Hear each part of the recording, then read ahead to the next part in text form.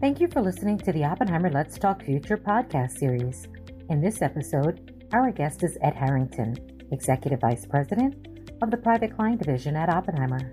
And our host is Joan Corey, Managing Director and Chief Marketing Officer. This episode was recorded on April 16th, 2021. Please subscribe to our channel to instantly access previous episodes. Subscribing also means you won't miss out on new episodes with our thought leaders who bring you timely and relevant insights about the markets, investing, business, new technologies, and life in general.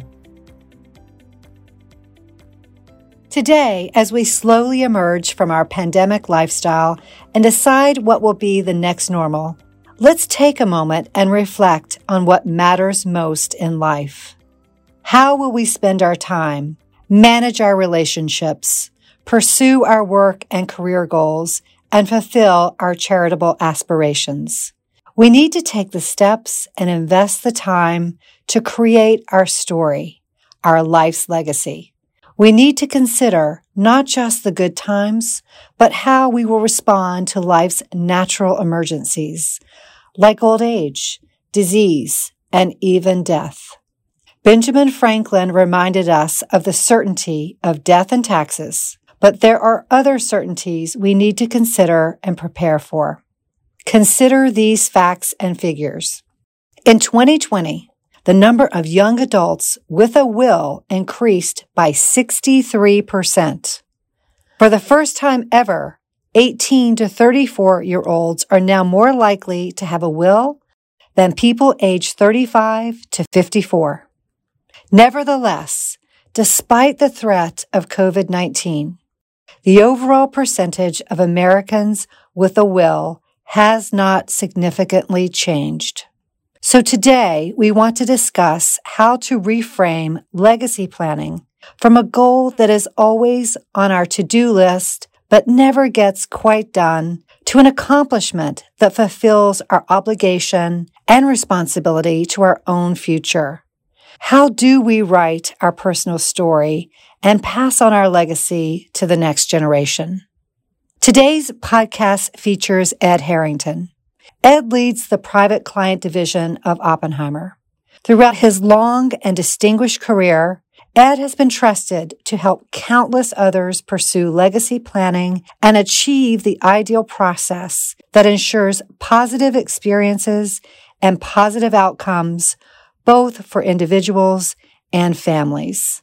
Ed, welcome. I appreciate you having me, Joan. Thank you. Ed, let's start at the beginning.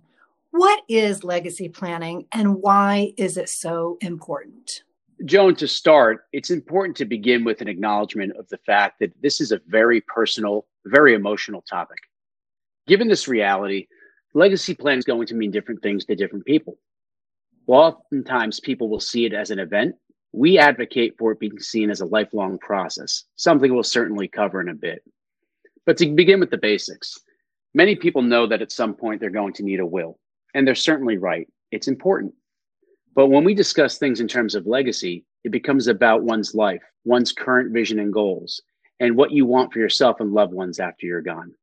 So there's a lot more to do about it than just a will. When you look at it clinically, legacy planning generally refers to the process of planning for the transfer of assets to your loved ones. It's also sometimes considered synonymous with estate planning. However, some argue that legacy planning encompasses a greater breadth of planning and activities, something we absolutely believe in here. But the idea does center on planning for the transfer of wealth and assets, both physical and emotional, from you to your heirs. Depending on the size of one's estate, this plan may be very simple or very complex. When you really get down to it, while people do, again, see it as an event, engaging with an attorney, drafting a document, it is really so much more than that. What we like to do is describe it as the color on the palette of life, if you will, something that you have the ability to really influence when you're gone, but it takes a lot of hard work and it is an iterative process. Again, it is not an event. It's a lifelong process. I love the way that you've laid that out. You are so right. It is a process, and actually it can be one that can be rewarding for everyone. You run a business, a preeminent wealth management business. You see a lot of what people are planning for and what they can avoid. Can you just provide us some perspective on how you see people approaching legacy planning? Sure, Joan, happy to do so. Let's start out with a few facts that really frame just how important this is to really take that first step. Certain surveys and studies point to the fact that over 65% of older Americans have not discussed or have spoken only a little about their estate and legacy plans with family or loved ones. Another study indicates that 74% of Americans find estate planning to be a confusing topic. Again, given the fact that it's a very emotionally charged topic, we find that not doing anything tends to be the more comfortable position to take than actually engaging in the process itself. Let's call it what it is. No one likes to talk about sickness or plan or even think about what happens after they're gone. At the end of the day, what we really think about and advise to think about is the fact that whilst when one is gone, the emotional toll that it takes on those that are left behind, if you will, the burden of grief is such that a proper legacy plan, a proper estate plan, a proper conversation leading up to such events can really alleviate a lot of the things that can get away of that burden of grief. Put another way, really plan concretely and substantively for what happens afterwards and not leave any ambiguity on the table. That's interesting. The stats that you just quoted. So in large measure, some of us decide just not to do it, and which is not the right option. So I think many well-known people we read about this a lot. John Singleton, Prince, Aretha Franklin, they really avoided putting their financial affairs in order. So why is that? And why is it so hard? It's really an important, instructive item to consider and take a look at. Whilst the individuals that you mentioned previously have seemingly all the resources and access to subject matter experts in the world, each one of them had things that could have been done better or even been done at all to ensure an efficient transfer of wealth and that their heirs and their affairs were taken care of. Let's talk specifically for a second. Again, there's not a month that goes by that there's not some celebrity estate planning item put forth in the press. Think about a very specific case where a Hollywood filmmaker slipped into a coma in 2019, with his family finally discovering that he never had created a medical directive or a power of attorney in the case of his incapacity. This certainly created a bit of tension and actually sparked a battle over guardianship. When he passed away, the family was horrified to learn that he'd never updated his final will, created many years earlier. Again, this individual saw this as an event, not a process. In the 20 plus years since creating the will, he had more children, but he had never updated his will to reflect the additions to his family. With a multi-million-dollar fortune at stake, there were undoubtedly incidents of infighting, doubt, resentment, and ruined relationships as his family went to war over the portion of the estate. The bottom line is this: the event of estate planning can in fact conspire against what it is that you ultimately want to do, which is take care of your affairs when you're gone. Legacy planning is all about that. Sounds like you have some personal experience here. Do you mind sharing any experiences that you have and how you came to form your opinions? Absolutely, Joan. We'll start with something on the more humorous side and get to the more serious side of things. So as you know, Joan, I'm an avid cyclist, and there are many a morning when I'll find myself as one of the early risers on the trail or the road, as it were. One day, I actually came over a rise while riding in the trails of northern New Jersey to come upon a bear that couldn't have been more than 6 to 8 feet away from me at the time I encountered it. Now, most of these encounters are clearly harmless ones. The bear looks at you and scampers away in the woods. And in this case, it was no different. But in that split second, I really wondered a lot about what it is that I'd done to prepare for myself, including carrying a phone the next time I was out on the trail. All kidding aside, these are the types of things that are the unexpecteds. And without a plan, you can just imagine how many situations exist out there where people just aren't prepared for the unexpected. On a more personal and serious note, early in my professional career, I was really presented with a situation where a close family member passed and was left to really untangle the complexities of an estate that really hadn't been planned for. I can tell you that while shouldering the burden of grief and ultimately that responsibility, a lot of emotions are involved. But one of the things that I can tell you that would have very much helped alleviate or at least allow one to focus on dealing with that burden of grief would have been a well-rounded plan. It didn't have to be complex. It could have simply been planned for. Those are the types of things that when you think about it, each one of us have examples of things that could have been done better. This is the type of thing that is really, really important while one still has the capacity to guide outcomes. Again, really a big part of estate planning and legacy planning, guiding an outcome toward your intentions. So glad that bear decided to scamper away. You and me both. A bear moment that we all have. Sometimes I think people have a perception that legacy planning is for the very wealthy, or the Hollywood example that you just discussed. Can you demystify that? Absolutely, Joan. It really is very easy.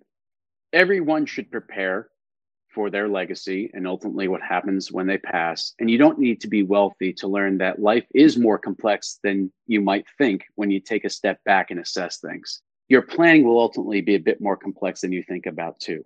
But it can come down to the basics. It can come down to a simple wish, a simple pass of a family heirloom, or other related items. As I sit here in my office, I look around and see so many different examples of things that I would probably want to be passed along to my heirs or donated to charity, or other things that ultimately in a little way allow my legacy to continue when I'm gone. Every one of us has those types of things. Every one of us has those moments. Every one of us has a need to think about it in our mind's eye. Excellent. Let's talk about then, how do we go from our ideas and our crafting our story to what I'll call like the tools that make it come to life? Can you talk about the basic elements that everybody should know about? Absolutely. I would start, Joan, with really advocating for taking some time to really just think, taking some time to assess. Oftentimes, each of us have in our mind's eye what it is that we want to accomplish, but we really haven't found yet the words to describe what it is we want that to look like and how we want that to go. What I suggest, and I know you and I have talked about this a lot, is surround yourself with people that have the ability to help translate your ideas into a plan that you can put into action. And I'd advocate for, as we all do here at the firm, to really create that network around you to help, again, translate what your thoughts are into an actionable plan. It could be the architecture, if not the infrastructure of one's wealth and a well-crafted estate plan. It can be other related items that could be more complex. But when I think of the people you want to surround yourself with, it's certainly loved ones that you want to bring into this conversation. It's other people like tax accountants, attorneys, financial advisors, others that you trust to be able to really take what you're looking for and translate it into practical, digestible points. But to the practical, there are really 4 or 5 things that one needs to think about. I think when you look at the things that matter most, certainly a durable power of attorney is part of that. What this allows you to do is appoint someone to handle your financial affairs and sign legal documents on your behalf in the event you are no longer able to do so due to illness or incapacity. Another is clearly an advanced healthcare directive, also known as a living will, a document that allows you to designate an agent to make healthcare decisions on your behalf if, again, you are unable to do so due to incapacity or illness. A last will and testament is clearly a big part of all of this, in that it is a document that will very much concretely, substantively, and without ambiguity allow for the efficient and effective distribution of your assets to beneficiaries after your death. The structural aspects of things. For certain situations, many situations, trust that can protect and direct assets are very, very important. A personal memorandum, also something that's very important. It covers the basics, from family heirlooms to passwords to other things that you really don't think about in this new world that we're in, right? We have a physical presence while we're here, but there's a digital presence that might live on. How is it that you're protecting those assets? The new concept of a non-fungible token and other related things. You start to think about just how quickly society has advanced past the convention of legacy planning. And those are the types of things we want to bridge. The gap between what it is that life is done, or what it is that your life is, probably better said, and the convention of what was. We're at a very fascinating intersection in the concept of legacy planning, and we're really excited about those conversations. You're so right, because I'm looking at your office and I see a lot of very interesting sports memorabilia that will definitely have a place to go. And the only way it's going to end up is if it's kind of listed in that personal memorandum that you just discussed. And in that, sort of vein of discussion, I think that, to your point, it is a process. It used to be that you would create all this and you put it in a drawer, and then the movies depict it like somebody's reading something around this big table, after you're gone, and it's a surprise to everyone. But that's changed, right? We're seeing things really change and it be a process. So talk about some of the new trends and developments and really what you think that is ideal for people in terms of is it a yearly review? Tell us what you think about that. Sure. There was an old song that stated 57 channels and there's nothing on. I think each of us probably have 57 passwords in places that we go for entertainment and sources of information that would be very important to have in a world where you're no longer part of it. You think about that, and again, new administration and other related things, the changing dynamic of the family union. There are so many different things that are happening in society that need to be kept up on in order to do this most effectively and most efficiently. I think when you look at it, and what it comes down to is, again, the thing we continue to say over and over again today, Joan, is it's not an event, it's a lifelong process. And one of the things we advocate for is a regular check of affairs, if you will, sometime around a date like tax day, right? To really focus your efforts on dusting off what was and what's changed over the past year in your life in order to determine if there's a better path moving forward for your planning and legacy. Legacy is a funny thing in that it really does focus on what happens when you're gone. But we find that the best plans are laid well prior to that. If there are charitable thoughts or inclinations, bringing one's family into that conversation to guide that process together only strengthens your legacy after your pass. But from a trend perspective, what we're seeing are younger people actually being more engaged, enthusiastic, and insistent upon having a plan that will ultimately reflect their legacy and carry it out. Heaven forbid something would happen. Put another way, we're seeing a trend that earlier and more often is occurring. We're also seeing, again, the infrastructure or convention of legacy planning catching up with the shifts in society that we're seeing before us. All very positive, all very exciting, but also all very serious and important things to consider. It's reframing legacy planning from activity that perhaps wasn't seen as sort of a must-do, and really being seen as an ongoing process in life and a way to really continue to document and ensure that your legacy lives on. So we always spend time on our podcast contemplating the future. And I'd love to just get your perspective on looking into your crystal ball and giving us your thoughts about how you see the future state of legacy planning. Well, it starts with, again, the fact that the burden of grief should not be compounded by the burden of guessing, right? The future is very much something that needs to be attended to with the facts in hand at any given point. Moving forward, it's about keeping a malleable, adaptive stance and really committing to the process of adapting to what might come. We've talked about trends, and no doubt new and exciting trends, or quite honestly, things that need to be attended to almost immediately, may be part of a new administration's plans for taxes, for other related things. What I would say is, very simply put, this: the future is something that needs to be contemplated, but it also needs to be something that's adjusted to. And legacy planning is a very much an important thing to consider in that march forward into the future, because things do change. Tastes, convention, your beliefs, your views, your intentions change. And at the end of the day, again, the burden of grief should not be compounded by the burden of guessing. We'd all want to leave that to our loved ones. So Ed, before we let you go today, do you have any parting words of wisdom? Well, words of wisdom I'm not sure of, but words that I think matter. Clearly, this is a topic we're all very passionate about. Again, at the end of the day, it is an emotional topic. But what I would say is to really separate the emotion from objectivity.